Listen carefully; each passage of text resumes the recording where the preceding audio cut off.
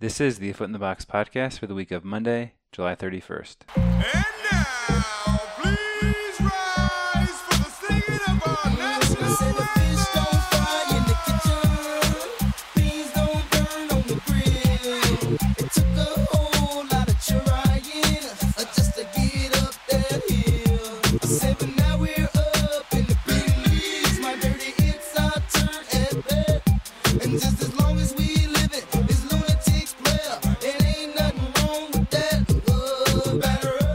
Hello and welcome to episode 103 of the A Foot in the Box podcast.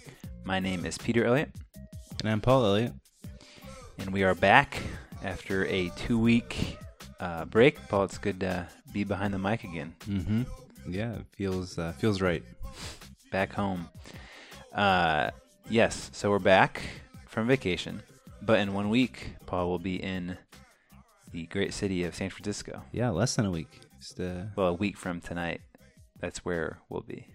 Correct, yes.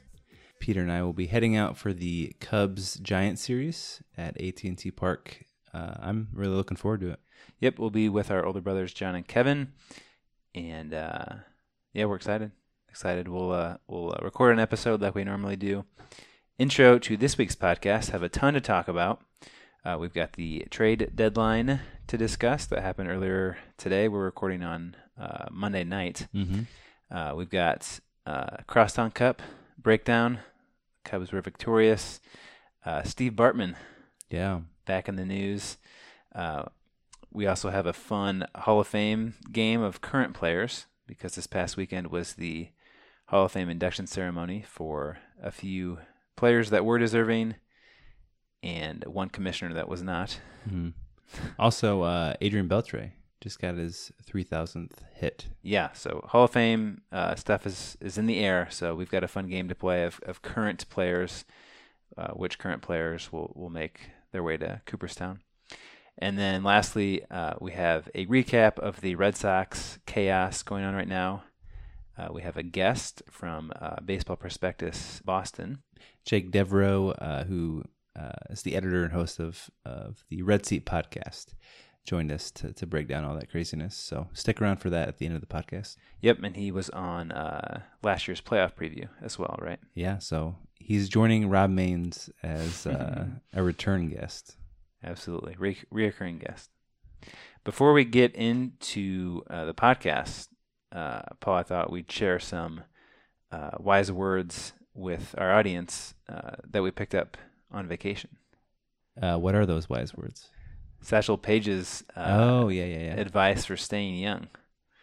So a tradition of ours, our families, when we go on vacation to South Haven, Michigan, we stop at a used bookstore, Black River Books, Mm-hmm.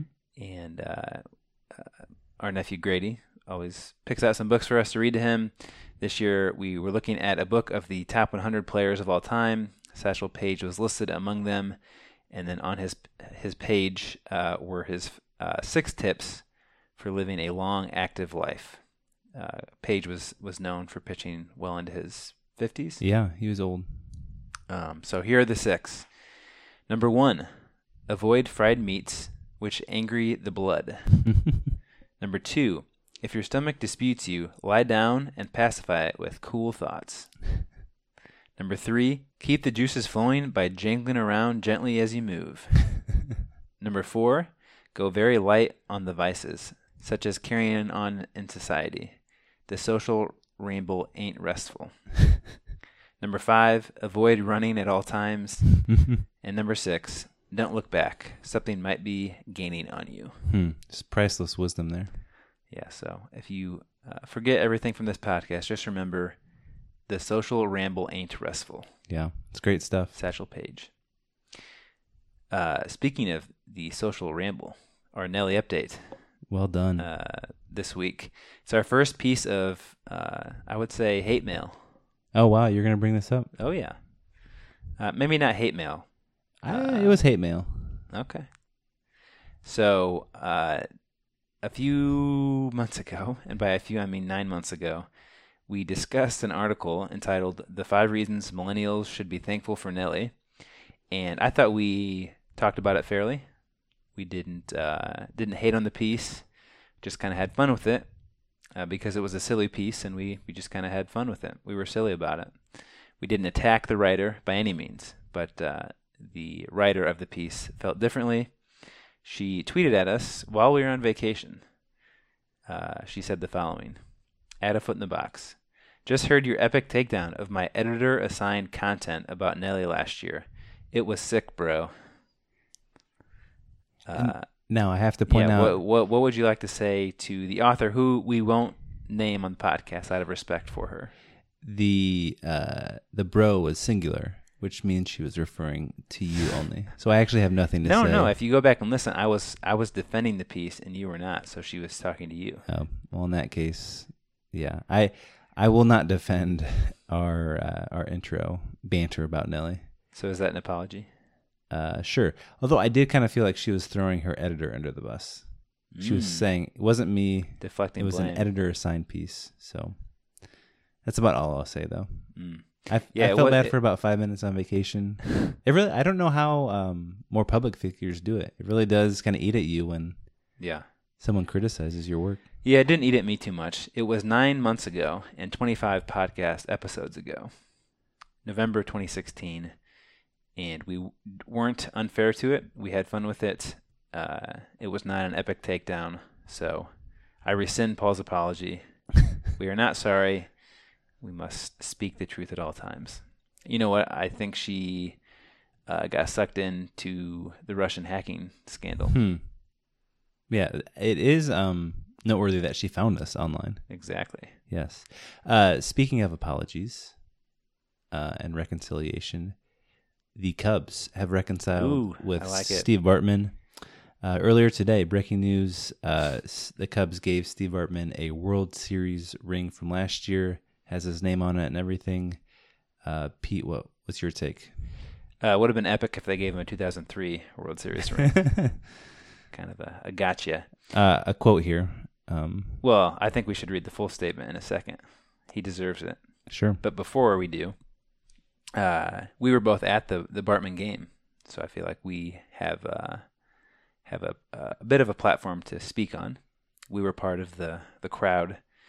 Now, our family didn't do anything that would be embarrassing or regretful, but it was a very ugly moment in Chicago sports history, and I feel like American sports recent history, how they treated Mr. Bartman during the NLCS Game 6. My take is that if he wanted the ring, if he felt honored by it or liked it in any way, then I'm good with it. You know, if he didn't want it, didn't want the attention, then they shouldn't have done it. But it felt like, based on the statement that we're going to read in a second, that he was appreciative of it, and maybe he was wanting something to kind of symbolize the closure of that segment of his life. Yeah, I mean, yeah, you'll read the statement in a second, but he used pretty powerful words, reconciliation, and definitely seemed meaningful to him. Yep, I always wanted him to throw out the first pitch of a game, kind of a surprise thing where no one knew about it beforehand except maybe the Cubs, but I think that just would have been incredibly emotional, especially during like a World Series or playoff game. I understand why he wouldn't want to do that, and you certainly wouldn't want to force him to do that. I just thought it would have been a cool moment, and I, for a while now, I've thought that he would get cheered and not booed. Going back even like 10 years ago, I think people were self-aware enough. Part of me wonders, one, where he lives, and two, is he as big of a Cub fan now? He's back in Chicagoland, right? Really? That 30 for 30, they tracked him down. That's right. All right, here's Bartman's statement. Although I do not consider myself worthy of such an honor, I am deeply moved and sincerely grateful to receive an official Chicago Cubs 2016 World Series championship ring. I am fully aware of the historical significance and appreciate the symbolism the ring represents on multiple levels. My family and I will cherish it for generations. Most meaningful is the genuine outreach from the Ricketts family on behalf of the Cubs organization and fans, signifying to me that I am welcome back into the Cubs family and have their support going forward. I am relieved and hopeful that the saga of the 2003 foul ball incident surrounding my family and me is finally over. He goes on to say, I humbly receive the ring not only as a symbol of one of the most historic achievements in sports, but as an important reminder of how we should treat each other in today's society.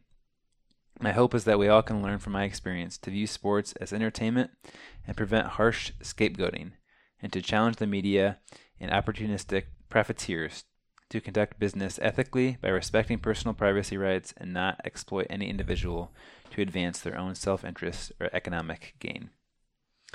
He closes it by saying, "Words alone cannot express my heartfelt thanks to the Ricketts family, Crane Kenny, Theo Epstein, and the entire Cubs organization for this extraordinary gift, and for providing the city of Chicago and Cubs fans everywhere an unforgettable World Championship in 2016. I am happy to be reunited with the Cubs family and positively moving forward with my life." Welcome back, Steve. Yes. When... #profiteers. Are we profiteers? Maybe. When is Sammy's return now? That's the big question. Would we recognize him? Yeah, I don't know. All right, some other banter before we get to our trade deadline recap. Trout and Harper. This is fun now again. You know, Harper is going strong. Trout is back from his injury, and they are right at the top of the game now. Harper is probably your NL MVP favorite at this point. Has a 4.5 WAR according to Baseball Reference. Has a slash line of 329, 429, and 630. All three of those are great. Trout is on fire since his return. He's at 315, 422, and 500. And he probably would be in the MVP discussion if not for Jose Altuve, who has been unbelievable the past month or so. Mm-hmm. I think Goldschmidt also has a case in the National League. Certainly. And Nolan Arenado's in there too, but I think he won't get votes just because of Coors Field. Yep. Aaron Judge, to add him in here, you suggested that we add him to the Trout and Harper segment. Since the All-Star break, batting average 158, 310 on base, and a terrible 316 slugging percentage. I jinxed him. Yeah, I don't think Mr. Judge will keep up his first half pace, but I'm hoping he does. I'm hoping for the game that he can adjust back and become the player that he was in the first half. What's crazy is even if you stopped like his cumulative stats now, it would have been probably exceeded what people expected of him this year. Yeah, I think he'll turn out to be like a decent regular everyday player, but the first half he had the potential to be kind of a historic player with his size and the way that he was hitting home runs. Yeah. Do you have anything else before we get to the trade deadline? Nope. A note of mention here. No baseball on TV this week. I do have a note, though. A Foot in the Box Summer Flicks is back for its third season. So in 2015, we did fun, bad baseball movies as a category. 2016, we did the 90s. And 2017, we're doing the classics. Nice. So check out footinthebox.com later this week. We'll have a blog post where we will announce the category participants, the nominees for the classics, movies like Field of Dreams, Moneyball, and the like. You'll get to pick one of those, and then we'll draw from a hat 3 lucky winners to watch the movie remotely with us. Paul and I watch it together with snacks that Kate provides. Mm-hmm. And, of course, live tweeting along the way. Yes, so we'll send you a copy of the DVD, whether electronic or physical, and we'll watch it together sometime in August. So check that out later this week at footinthebox.com. And we'll also tweet it out at A Foot in the Box. All right, let's move on to the trade deadline. No out of the box this week because we wanted to discuss the 2017 trade deadline. Before we get into, sort of winners, losers, interesting thoughts, all that stuff, I wanted to touch on the Memorial Day trade deadline game. Paul and I, the last couple years, have played this game where on the Memorial Day podcast, we each pick a team of 10 players that we think will get traded by the trade deadline. Mm-hmm. Paul won the game pretty handily last year. I think you had 6 of your 10 get picked. Yes. And I had 2 out of 10. And then we just count plate appearances and innings pitched together. And Paul won pretty easily. I think he almost doubled my score. This year, I think we're going to have a pretty close race. So I had 5 of my 10. Sonny Gray, David Robertson, Jeremy Hellickson, Tony Watson, Trevor Cahill. And then you had 4 of your 10. JD Martinez, Melky Cabrera, Jose Quintana, and Todd Frazier. I don't think Melky and Frazier will be everyday players. I know, that's why it's close. Martinez will have the most points, I think, of any of those guys. Yeah, my Andrew McCutchen pick turned out to be I had McCutchen. You had McCutchen. You had Josh Harrison. That's right. Yeah, so that game is surprisingly very difficult. Mm-hmm. I wouldn't think it'd be that hard to come up with 10 players that would be traded. But I think the 4 wild cards really complicates things. Yeah, because it's hard to tell who the buyers and sellers are that early. And guys that should be traded, like Brad Brock from the Orioles. Like I get holding on to Britton if you're going to go for it next year, but Brad Brock, like just get a couple prospects if you're the Orioles. Same thing with Alonso from the A's. Yeah, or like Brad Hand from the Padres. Like good reliever, has no value on a rebuilding team. Just get prospects. Yep. All right. I think my first takeaway from the trade deadline is just the lack of position players that were dealt. So JD Martinez was the best position player to get traded, and then Todd Frazier, Jay Bruce, and Al Avila. Melky, I guess, but I mean, just a handful of position players got dealt. I'm not sure how much you can read into that, but certainly, I think it's just clear that teams value their own young position players more than old rentals on the trade market that maybe used to have more value. Yeah, I think it was Bob Nightingale tweeted today that like the market for position players like deteriorated by the day. Nightingale also tweeted that the Dodgers were the new Warriors of baseball. Nice. So but yeah, his judgment is flawed. I agree with you. What's interesting to me is that relief pitchers are like a hot commodity around the deadline, but position players are not. In free agency, if you were offered a position player or a closer, you'd be way more excited about a position player. Yeah, so that's a good point. I felt like the winners. Sorry to go there. Were the Dodgers and the Yankees. I think both teams got significantly better without giving up their top prospects. More than the Cubs? Yeah, I guess I would put the Cubs in that camp as well. What worries me about the Cubs a little bit, and I'd be interested at your take on this, how do you feel about them depleting their minor leagues entirely? Oh, I mean, I didn't feel good about it when they traded for Chapman last year. Right. But, I mean, Quintana's controlled for the next few years. Right. My take was, Quintana's by far the best player that was dealt at the trade deadline. And they gave up a lot for him. Mm-hmm. But I think they have to be a winner just because they added him for the next, 3 years. Right. So they added him, and then I thought the Justin Wilson trade on Sunday night was a steal. Mm-hmm. We saw him that doubleheader from about 50 yards away. Good left-handed throws, near 100, and he's controlled through next year as well. So he could be your closer in 2018. I would just be interested in like the Theo mindset. He's great at building a World Series team, but like in terms of longevity, would his natural cycle always be get a young core together, ride them out for 5 years, and then sort of regress for a couple of years and do the same? Like, is that like a wave? That's a good question. Yeah, I mean, his contract's for 5 more years, so I'm sure he's focused on winning as many World Series in that span as possible. But I think he's probably confident in his ability to rebuild if he needs to. Sure. Yeah, I thought this trade deadline they did a great job because they needed to get young, controlled pitching, and they did that with Quintana and Wilson. So the Dodgers, they added Yu Darvish, which he's probably the second best, third best, maybe or behind Gray. Yeah. Player that was dealt. He's been shaky recently. His last start, 3 innings, 10 runs. Apparently he was tipping his pitches. Still decent numbers for the year, 4.01 ERA, 1.16 WHIP, a lot of strikeouts. But he's just a rental. Right. And, if he has a couple more bombs of a start, I guess that doesn't hurt the Dodgers as much because they've got the division locked up. But, if he doesn't pitch well in the playoffs, then it was kind of a bust of a move. And the 2 relievers they got, Tony Watson, Tony Cingrani, they have both been terrible this year. Mm-hmm. If you look at their numbers. Cingrani's controlled for a couple more years, and Watson's just a rental as well. So I'm not sure how much they helped themselves. They didn't give up a ton. I really liked what the Yankees did. Sonny Gray has been really good recently. So he helps you this year, and then he helps you in the next couple years. And they added depth with Frazier and Robertson and Canely.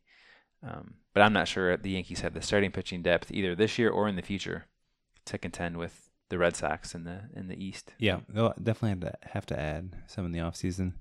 I wonder, a guy like Darvish, such a unique pitcher, and he's got so many different pitches. Sure. That if moving leagues could help him, I think he's almost gotten worse or plateaued in the American League, where I think facing new teams like the Cubs or the Nationals in the playoffs might suit him well. Yep. He's a free agent this offseason too, so he could be a target even for a team like the Cubs, who will have 2 more spots open. And I'm sure the Yankees will be involved in that too. I did feel like the losers were the Rangers and the A's. Both teams, couldn't get much back for guys that were definitely on the market. So we've talked about Darvish, but Lucroy, they didn't get much back for him. And then the A's just held on to Yonder Alonso. Yeah. Who's having a good year, but there's questions about whether he'll be able to keep that up after Major League Baseball stops juicing baseballs. And also he's a free agent. So yeah.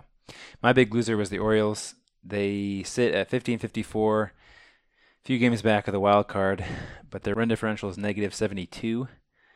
So they've done it with smoke and mirrors up to this point. Their starting pitching is terrible. Literally none of their starting pitchers are having good seasons. So I just don't know how you can have the mindset where they're adding pieces at the break.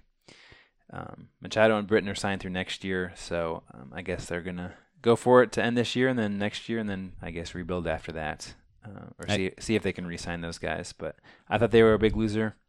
And then one more winner, I thought the Royals did some nice things. They're right there, with Kane and Moustakas and Hosmer all being free agents. You might as well give it one last shot. And they added Cahill, who's having a good year, and then some other pieces that I thought were good. Jay Bruce. The Milkman. Yeah, Melky Cabrera. So they're one of the teams that still value old position players, apparently. Yes. So good job to the Royals, and I hope that we see some playoff games in Kauffman this year. Yeah, I think the MLB trade deadline is still the best deadline in sports, but this year was significantly worse than previous years. I'm not sure about that. So I did a blog post today about the last 10 years, like the most prominent trade. Mm-hmm. And the last 2 years have been very good. You had Price and Cespedes and Chapman, Andrew Miller last year, Lucroy. So you had some really good years recently. But, most years it's like this year. Really? Where there's some good pieces, certainly some all-stars traded, but generally... See, I guess being a fan of the White Sox, we were like every year trading for a future Hall of Famer. Yeah, albeit like they're old. Late in their career, but Robbie Alomar, you got Freddie Garcia in a deadline deal. Griffey. That's right, yeah. Ken Griffey. Manny. Yep. Yeah, so I guess my takeaway after writing that post is the trades never matter as much as we think they do. Like Darvish probably won't make that big a difference. Like Quintana will make a big difference because he's with the Cubs for so long. Right. But the rentals don't really matter that much unless you're trading for a steroid-infused Manny Ramirez, who had an incredible run with the Dodgers back in 2008. I thought you were going to say a steroid-induced Mark McGwire, who's also a deadline deal. To the Cardinals? To the Cardinals, I didn't know that. Was it like 97? Mm-hmm. Wow, so the year before he went off, he was traded. Right. Well, that does it for the trade deadline recap edition of Out of the Box. Next up, we have our Hall of Fame power rankings for active players. Ladies and gentlemen, Tim Raines. Raines' Hall of Fame speech focused on those he loved, family, friends, and teammates. Gary Carter, God bless him. I know he's looking down this world saying, "You did it, kid." But he also gave props to the fans that cheered his heroics. For Raines, today was the perfect bookend to a storied career. But for those who have kept the faith for the 13 long years since the Expos moved, today was not about endings. Hope springs eternal in Expos Nation, the hope of a spring where the next Tim Raines steals third in the uniform of a team reborn. Simon Nakonechny, CBC News, Montreal. That was Tim Raines accepting his Hall of Fame induction this past weekend. He, along with Jeff Bagwell and Pudge Ivan Rodriguez, were inducted as players, and then John Shearholtz as an executive, and then Bud Selig, who is not deserving, but was still inducted into the Hall of Fame. I heard Bud on 4 different radio shows in a 24-hour period, and he was saying the exact same thing on every one. Really hyping it up.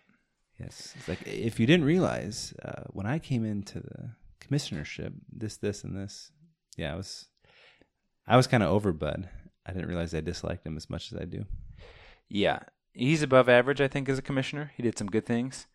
But to be in the Hall of Fame, you have to be like the best ever. I think there's 4 or 5 commissioners out of 9 in the Hall of Fame now. Mm-hmm. It's not representative. Maybe one of the 9 should be in. Yeah. Okay. Well, Paul and I are going to play a little Hall of Fame game here, and we are going to do a power rankings for active players on their likelihood to get to Cooperstown. So this is a joint list. Paul and I will workshop through here the next 5 or 10 minutes. And we're thinking the top 5 to 10 we'll agree on quite a bit. Yeah, and then maybe it gets dicey after that. So just the highest chance that someone makes it to Cooperstown, who you would bet on, and we're going to do a top 30. The list gets pretty interesting as you go deeper. Yep. All right, let's start at the top. So who do you think is most likely? We might disagree here, I think. I kind of feel like there's a top 4 that are all locks. Okay. Pujols. Yes. Miguel Cabrera. Yes. Adrian Beltre and Ichiro. I think Carlos Beltran is in that list as well. Do you think he's a lock? Yes. If you look at his numbers, I think he's a lock. Okay. So maybe Beltran 5th of that. Mm-hmm. So maybe Pujols, Ichiro, Beltre, Miguel, Beltran. Yeah, and I would even maybe say Ichiro ahead of Pujols because really I think no steroid. There could be something that comes out between now and when Pujols gets in that would. All position players, which is an observation that I had while doing this list. Yeah, absolutely. We need to get guys like Schilling and Mussina in the Hall of Fame because there's going to be a huge gap for starting pitchers. All right, I had Trout as number 6. That's interesting. I had him at number 7.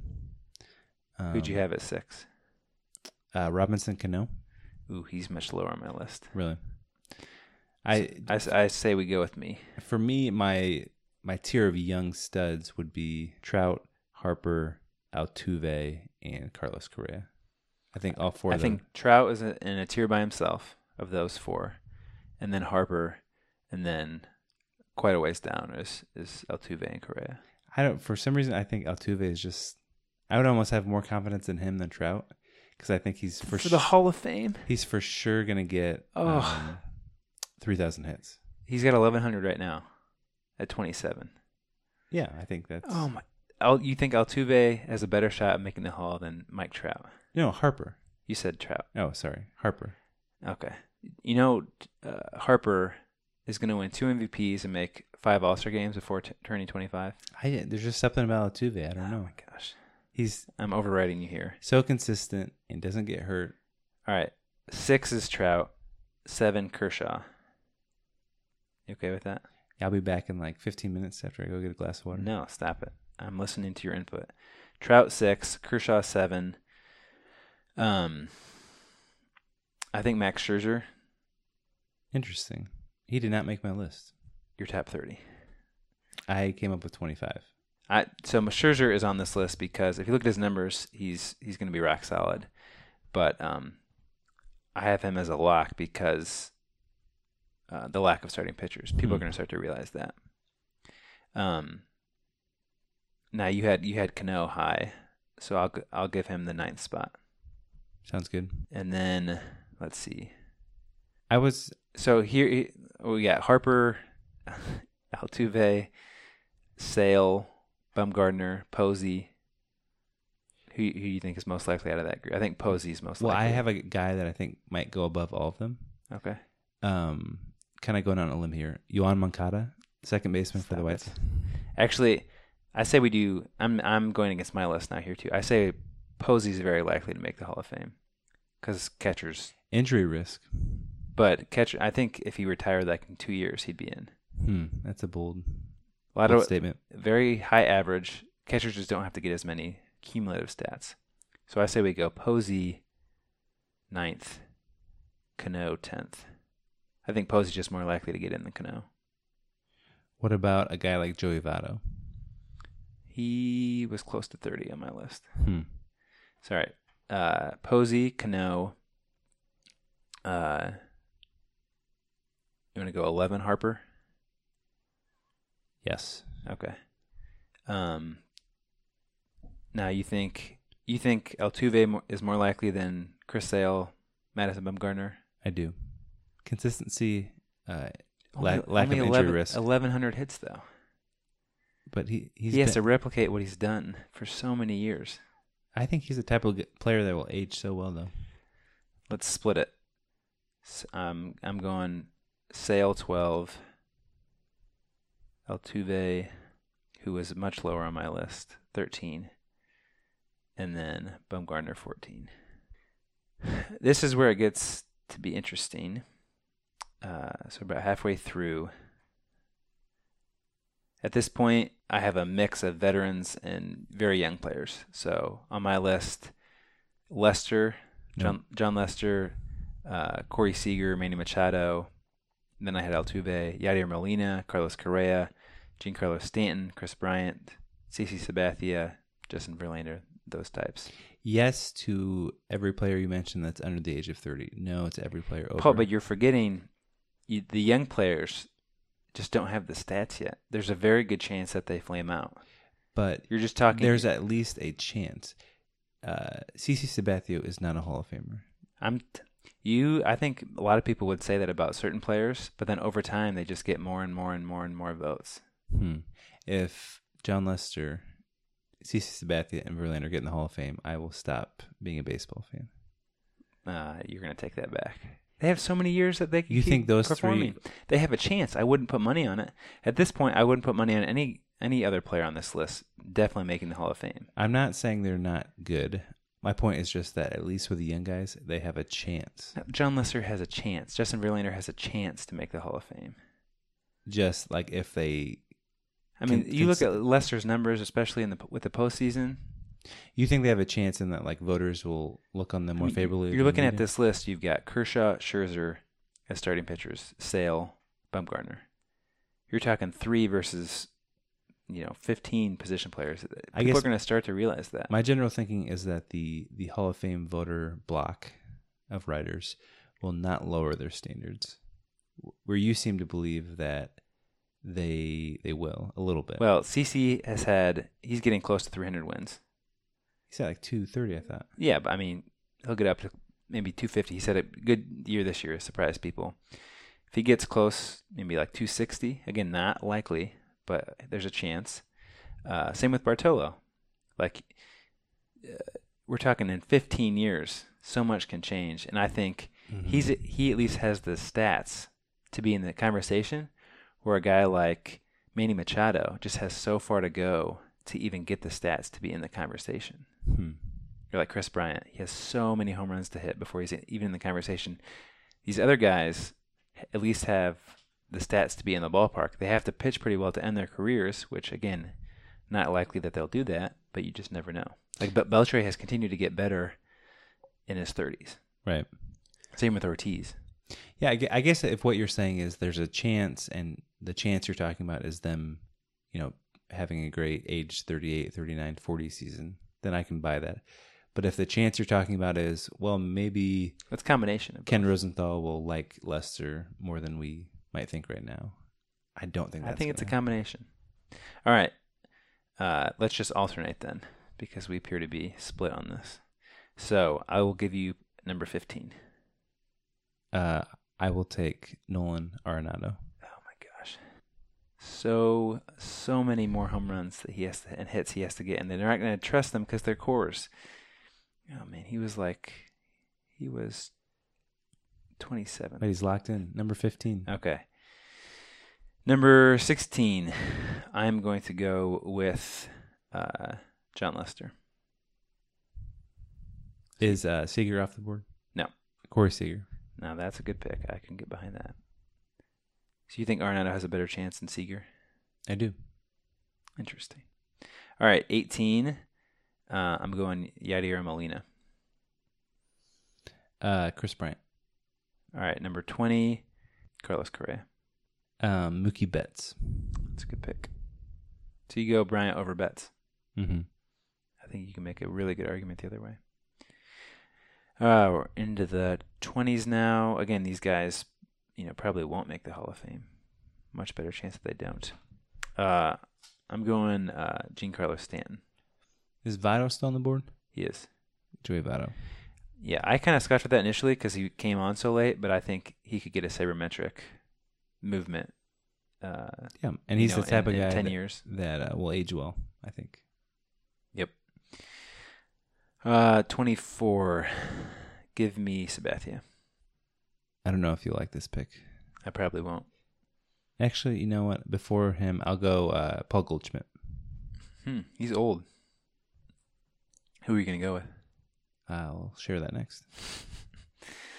26. Give me Verlander. Jacob deGrom. Over Syndergaard. Yes. Are you confusing the two? I am not. deGrom is the one who actually pitches. This is the first year Syndergaard's got hurt. Oh, yeah, but now he's like 300 pounds of muscle. So you take him over like Felix Hernandez? Yes, certainly. Wow. Give me Ian Kinsler.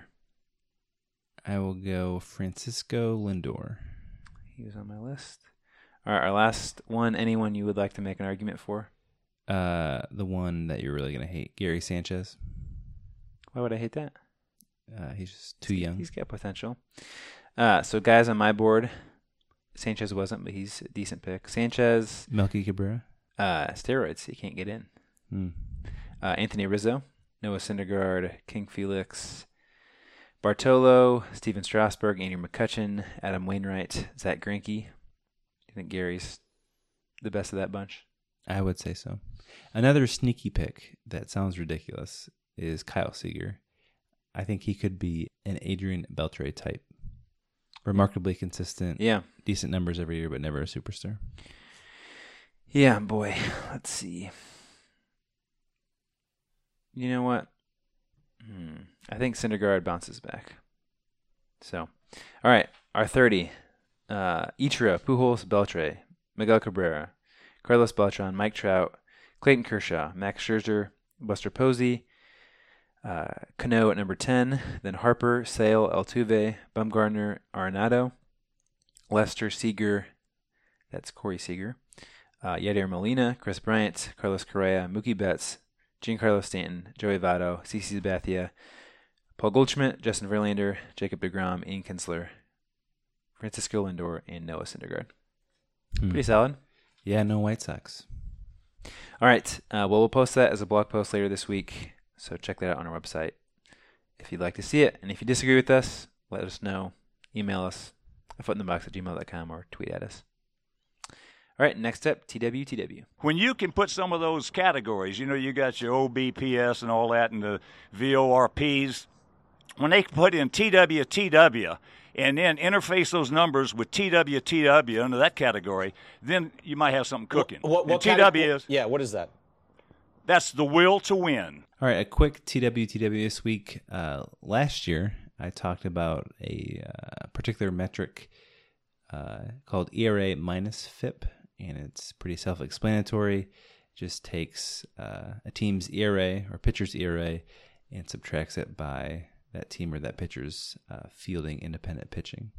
And the intent is to try to determine if a pitcher is getting lucky or unlucky, if he's out-pitching his FIP or what his kind of true performance should be. And so I want to take a look at the top 5 and bottom 5 teams in this stat. So these top 5 teams are teams that are getting the least lucky. They have pitchers who are underperforming. Not surprisingly, the Giants lead all of baseball. Their ERA minus FIP is a positive 0.49. they've had a terrible season all around, but according to this metric at least, some of that might be undeserved, where their fielding independent pitching is 4.15 and their ERA is 4.64. Other teams in that category, that top 5 of being unlucky, you have the Tigers, the Mets, the Astros, and the Padres. I think the Astros are an interesting team, one of the best teams in baseball, if not the best team. And according to this metric, at least, they've had some bad luck. Their pitchers have, where their pitchers have actually outperformed where their ERA is. The teams that have gotten the luckiest, these teams all have a negative ERA minus FIP because their ERA is better than their FIP. You have the Rangers, who are leading all of baseball with a ERA minus FIP of negative 0.37. If you'll recall, the Cubs led this category last year. They had a negative 0.62, which is just absurd. If you look back historically, with the Cubs, it was mostly a result of really, really good defense. But they're actually doing well again this year. They're a negative 0.36. So again, last year, negative 0.62. They're about half of that at negative 0.36. Rounding out that top 5 quote-unquote lucky teams, you have the Dodgers, White Sox, and Mariners. So an interesting stat. You can go to Fangraphs and check that out. I didn't dig into specific pitchers, but I at least found this interesting looking at different teams. I think the 2 ones that jumped out to me are the Cubs and the Astros. The Cubs, for all their talk about a bad pitching staff this year, have actually still done quite well, where they've outperformed their FIP, and the Astros have actually run into some bad luck, so they could be even more dominant. Hawk news this week. He was not happy when John Lackey threw at White Sox players. Yeah, not happy at all. I wouldn't really drop it. Yes. We haven't talked about the Crosstown Cup either. Yeah, that's intentional on my part. The Cubs beat the White Sox 3-1. Mm-hmm. First time in our history that one of the teams has actually won the series, and it hasn't split. Yeah, I think if we would have had all our bullets in the holster, is that the right saying? If we would have had all our players before we traded them, we would have been very competitive. Well, it was just 4 games, so probably. Thanks to those that viewed our live stream, by the way. Yeah. About 50 of you tuned in, so thanks for watching our live stream of Wednesday night's game of that series. Do you have a favorite moment? It's fun to have Benson join. My favorite moment is when we had to look up to see if Gandhi was still alive. That was pretty good. Shout out to our favorite Chicago listener, David. The conversation regarding the origin of the War of 1812 was also fascinating. Shout out to our sister-in-law, Lacey. Yep. So, but if you haven't tuned in, you can go to YouTube and watch it. Maybe we'll put a link to it in the episode page. You can get a look into Peter's bedroom and my living room. Just a grainy view of Paul's living room. Yeah, I know Still hasn't upped that internet quality. I know you're dying to see behind the scenes into our lives. Well, that does it for TWTW. Next up, Sounds of the Game. So here is Adrian Beltre. And he hits a line drive down the line, a diving attempt. The ball gets away from Erstad. 1 run is in. Johnson stops at third. And what a way for Adrian Beltre to begin his big league career. A 19-year-old who walks up and doubles to drive in a run. The kid who had great numbers at San Antonio, they get the ball. Boy, it didn't take him long to collect his first base hit, an RBI. So Joe Malpatano saves the ball for him. Number 37, Jared Dreifert. Take another look. He went right after it. That's what they say about him. He's a very aggressive hitter. And a fine diving try. But as you saw, Erstad short-hopped it, and then it got away. So Beltre doubles in 1, the game even. That was Vin Scully calling Adrian Beltre's first RBI and first hit. So pretty cool moment. Like Scully said, Beltre was only 19 at the time, making his debut with the Dodgers back in 1998. So, Adrian Beltre got his 3,000th hit on Sunday, and I was at the Cubs-Brewers game when it happened, and it was cool. They, in between innings, they put up the highlight on the video board, and he got a nice ovation. So I thought that was cool. 3,000 hits is still a big deal, even though hits themselves, from a year-to-year basis, aren't that big a deal. He is the 31st player to get 3,000 hits. Paul, can you name 5 of the 31 that aren't in the Hall of Fame? Or I guess now 6. So 6 of the 31 that have got 3,000 aren't in the Hall of Fame. Beltre is one of them. Are so there's any of them 5 others from our generation? Yes. Well, Ichiro. Pujols hasn't got to 3,000, has he? No. Let's see, other guys that have got. So others aren't. Pete Rose. Yes, Pete Rose. And there's Shoeless Joe ever get 3,000? No. Bonds get 3,000? He was 65 away. Manny get 3,000? Nope. So you've got 2 that aren't eligible yet, but are retired, and then you have 1 that won't get in because of steroids. Interesting. And 2 of these people are on the very short list of 500 homers and 3,000 hits. Think New York Yankees. Oh, Derek Jeter. Yes. Think New York Yankees.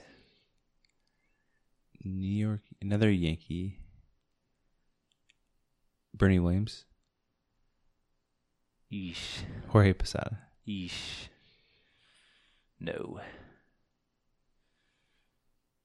Alex Rodriguez. Yep. And Rafael Palmeiro. Nice. Rough. Yeah. Well, I don't know why you give me these guessing games. You should know the best players ever. Yeah. That's not the type of baseball fan I am. Well, I ask you obscure things like no-hitters and perfect games. You don't get those either. What's your niche? I just enjoy the game. All right. So 31 players now have 3,000 hits. Beltre joins them.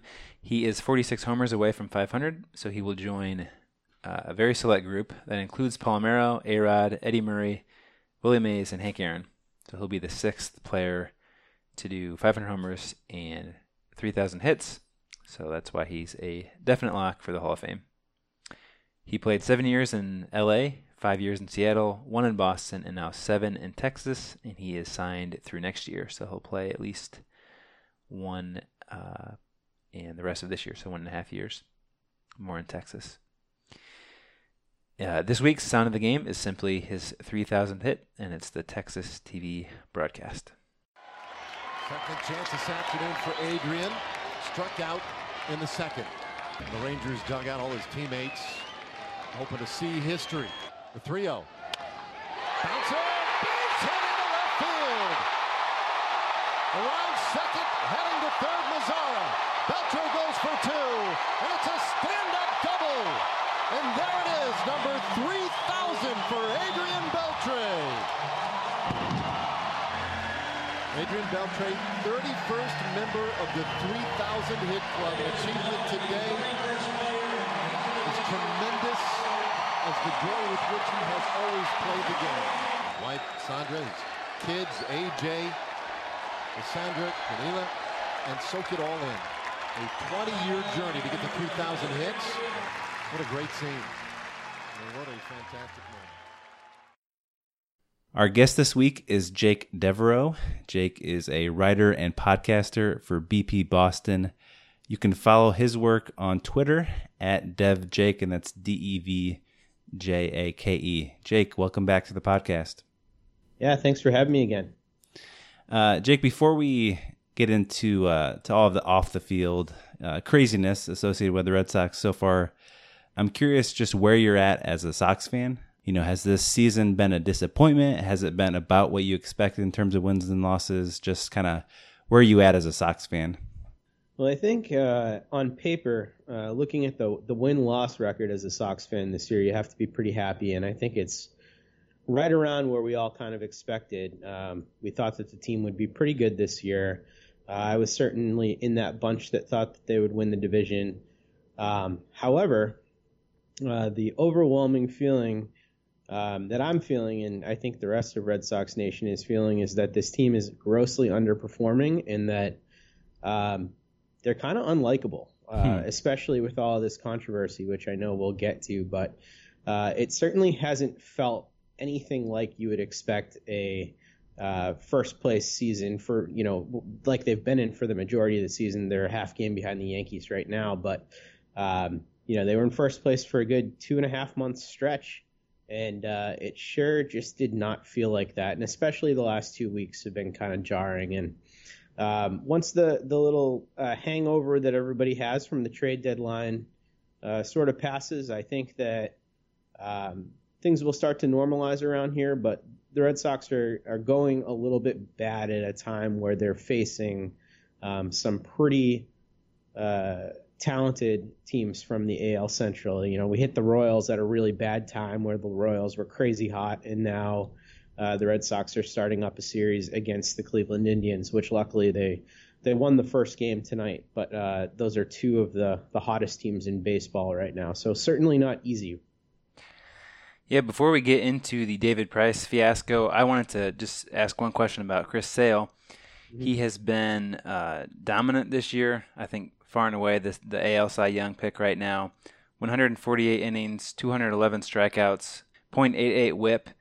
So just an insane season. And so I guess my question, where would the Red Sox be without Chris Sale? Man, it's hard to imagine. He's been by far the best player on the Red Sox, and I think you could really make a pretty strong argument, maybe Aaron Judge, but I think he's got a strong argument for MVP of the American League, especially if he does end up winning the Cy Young this year and continuing with the historic season that he has. Most people don't realize this, but Chris Sale is actually on pace to break Pedro Martinez's strikeout record for the Red Sox, which is, I believe, 313 strikeouts. Wow. So he has been just unbelievable, and I think the Sox would, be.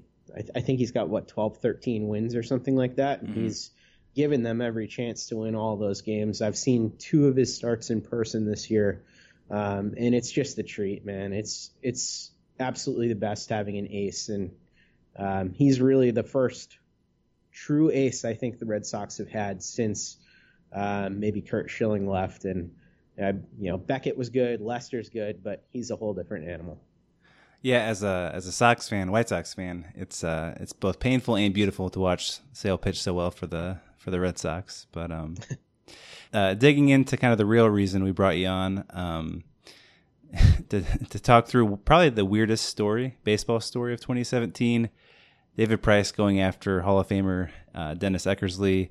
Just walk us through, what happened, why isn't the story going away, and then how do you think it'll all play out? How do you think it'll end?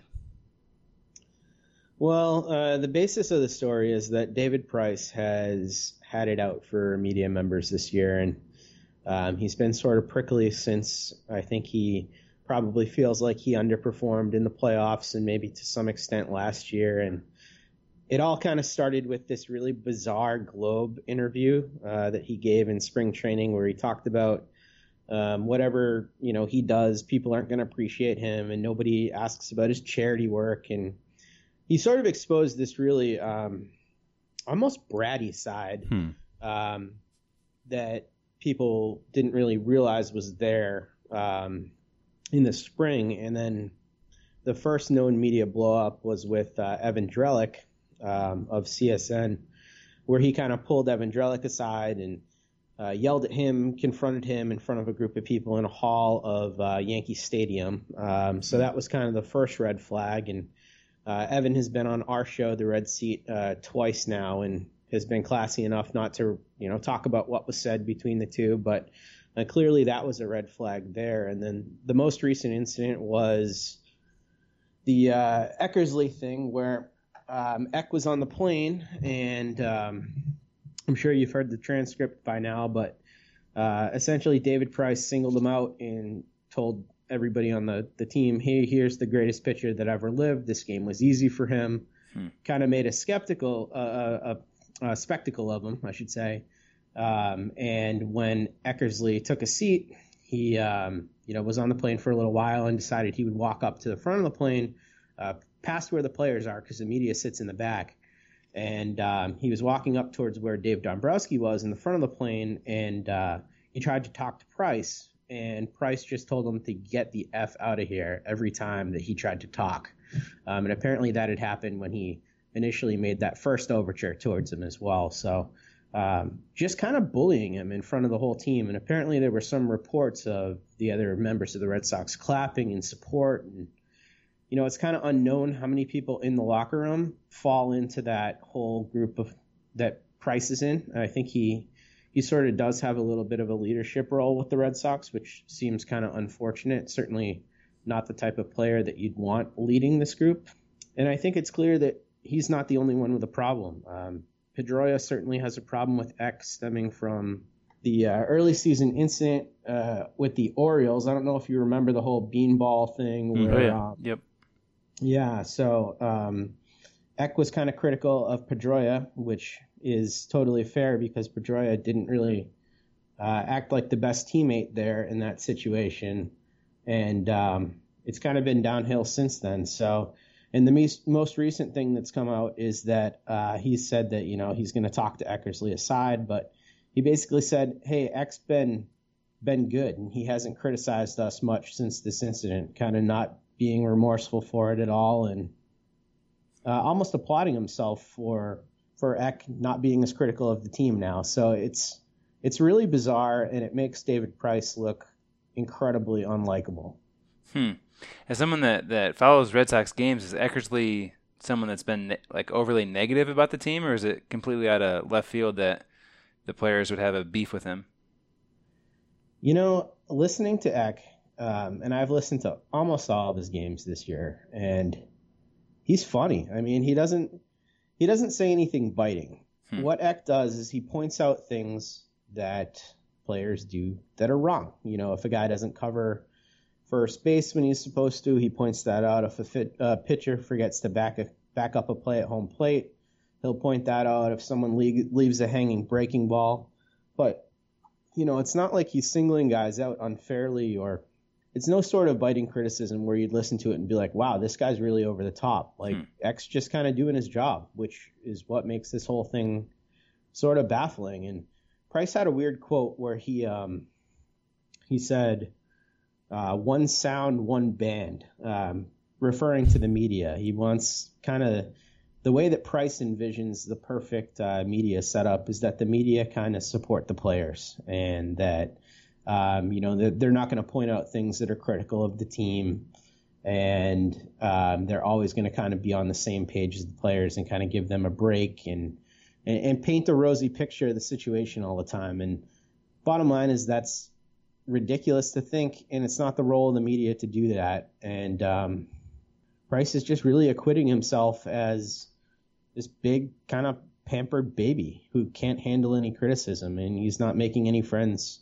in the Boston area. And people are generally pretty split on this. Some people are more supportive of Price than ever now, and others, like myself, just find themselves disgusted that we have to root for this guy and can't wait until he's out of his contract. Yeah, and to make matters worse for Price, you know, awful timing for him and the Red Sox, but he's got an arm injury. He's on the DL. What's kind of the prognosis for him and his return? Well, apparently the elbow injury is not nearly as bad as the first one. So he said with the first one, he couldn't do things like brush his teeth or, you know, well, not that he didn't brush his teeth, but, you know, he had some pain using that arm to brush his teeth and, you know, put on clothes and things like that. And I guess this time it's a strain, but much more mild. So there's been no timetable put on when he's going to come back, but I would anticipate that that's probably going to be inside of like a month rather than before, where it was, you know, significantly longer than that. So the sentiment is that we are expecting him back this year for sure. Better watch out. Price might hear that you think he's not brushing his teeth and come after you. You know, he might. That's the type of thing that would upset him, and the unfair criticism. So no one expected not to like the $217 million man, and I think that everybody kind of knew David Price as this affable character. But Chris Smith over at Mass Live, who is on the Red Sox beat, did a really nice job of kind of uncovering some of the other scuffles that Price has had in the past with media. And he actually does have a much more sordid history with the media than I think I certainly knew of when he came to the team. I know he called out Tom Verducci and someone else on a national broadcast and called those guys nerds. And he's had some run-ins with media before this, so maybe we should have expected this a little bit more. Bill Simmons tweeted last Thursday, "This Red Sox team blows right now. They just suck. It's hard to watch." Kind of referring to your sentiment earlier of just it's kind of painful to watch an unlikable team. But there are some really likable guys on the team too, like Mookie Betts, Xander Bogaerts. Devers just came up, 20-year-old rookie that seems to be playing well right now. So just walk us through, I guess, maybe what that tension's like, and then I'm also curious as a follow-up, what's the vibe of Boston fans towards Bill Simmons right now? Well, I'll talk about the players first. There's still a lot of exciting things happening with Red Sox baseball, and I think we talked about one of them already in Chris Sale, and it's still a treat watching Mookie Betts every night. Jackie Bradley Jr. makes spectacular plays. If they don't give that guy the Golden Glove this year, I'd be shocked. I mean, what does he have to do? I know he plays in a division with Kevin Pillar and Kiermaier, so it's tough going. But some of the catches that Jackie Bradley Jr. makes have you thinking platinum glove, not just gold glove. So he's been a pleasure to watch. The outfield assists from Jackie and Mookie, who has been by Fangraphs metrics, and I can't remember where he is on our metrics at BP, but one of the best fielders. I think he is the best fielder in baseball by Fangraphs. So he's been awesome. Devers is super exciting. He went 4 for 4 tonight, but one of the best pure young hitters in the game. He's only 20 years old, so that's been a tremendously bright spot.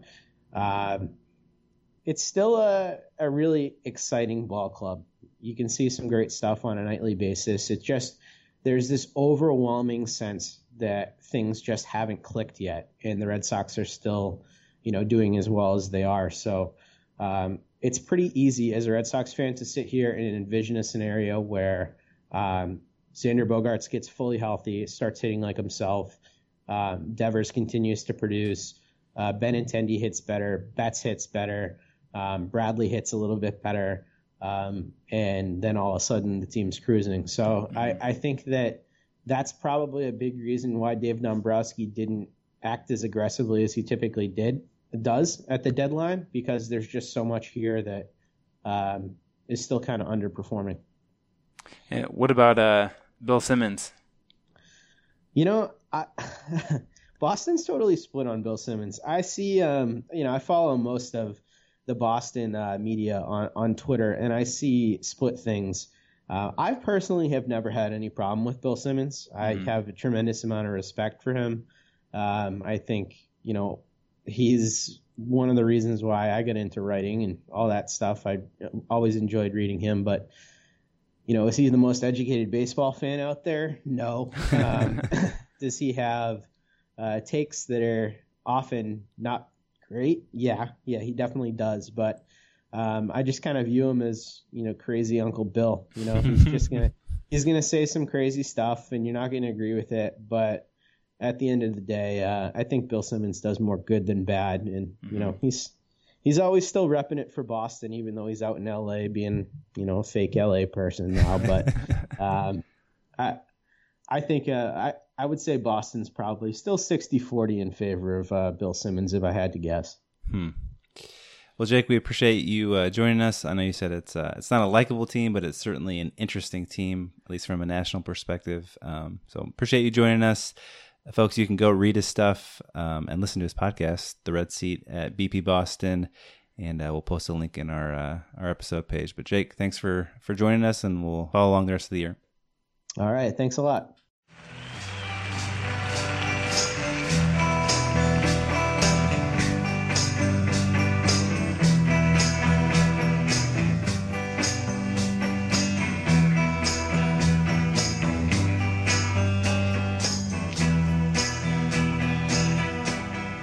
If you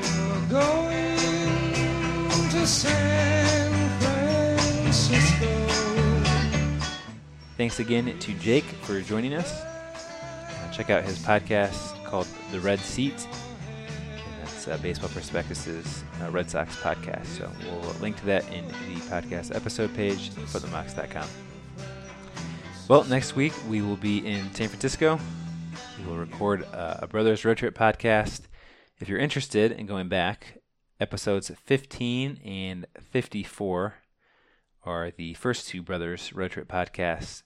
And then episode 80 is when we decided to go to San Francisco last January. Mm-hmm. The Great Compromise, as it has been referred to. And this trip is actually brought to you by Chase Rewards Cards. Yes, we are getting our flights paid for through creative credit card shenanigans. So yes. Thank you to Chase and if you, Southwest Reward Program. If you use promo discount code Foot in the Box, you can also get those 50,000 credit card points that we get. Is that what it's called, the promo discount code? I've never actually used one of those. But yeah, so look forward to that. We'll have some fun stuff planned. The audio quality is always not great, but we make up for it in chemistry. Mm-hmm. 26 years, going on 27 years of chemistry built amongst the four brothers. So we look forward to that. Update from vacation. I won my first MVP baseball game. 7-1. Yeah, so Paul and I are playing 2005 MVP baseball games on PS2 throughout the year. I'm the Cubs, Paul's the White Sox, and now Paul's up 7-1. So we got a ways to go to get to 20, but we'll get there. And the loser of that has to let the other put any bumper sticker on his car. Baseball-themed bumper sticker. Yes. Yep. Well, you can subscribe to our podcast on iTunes. Make sure to leave us a review there if you haven't already. Find us on Stitcher, Google Play, and SoundCloud as well. Send us emails, perhaps if you have a San Francisco place to check out. Yeah. Got some tips, some restaurants, things to see. Email us, afoothinthebox@gmail.com, or you can just tweet at us, @afoothinthebox.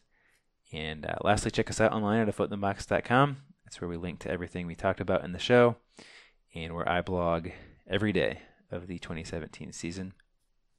I also put up our 100 favorite things about baseball as a list now, so you can check that out from episode 100. Well, Paul, you got anything else? Just appreciate you guys listening, and a reminder to keep a foot in the box. We'll talk to you with the rest of the family next week.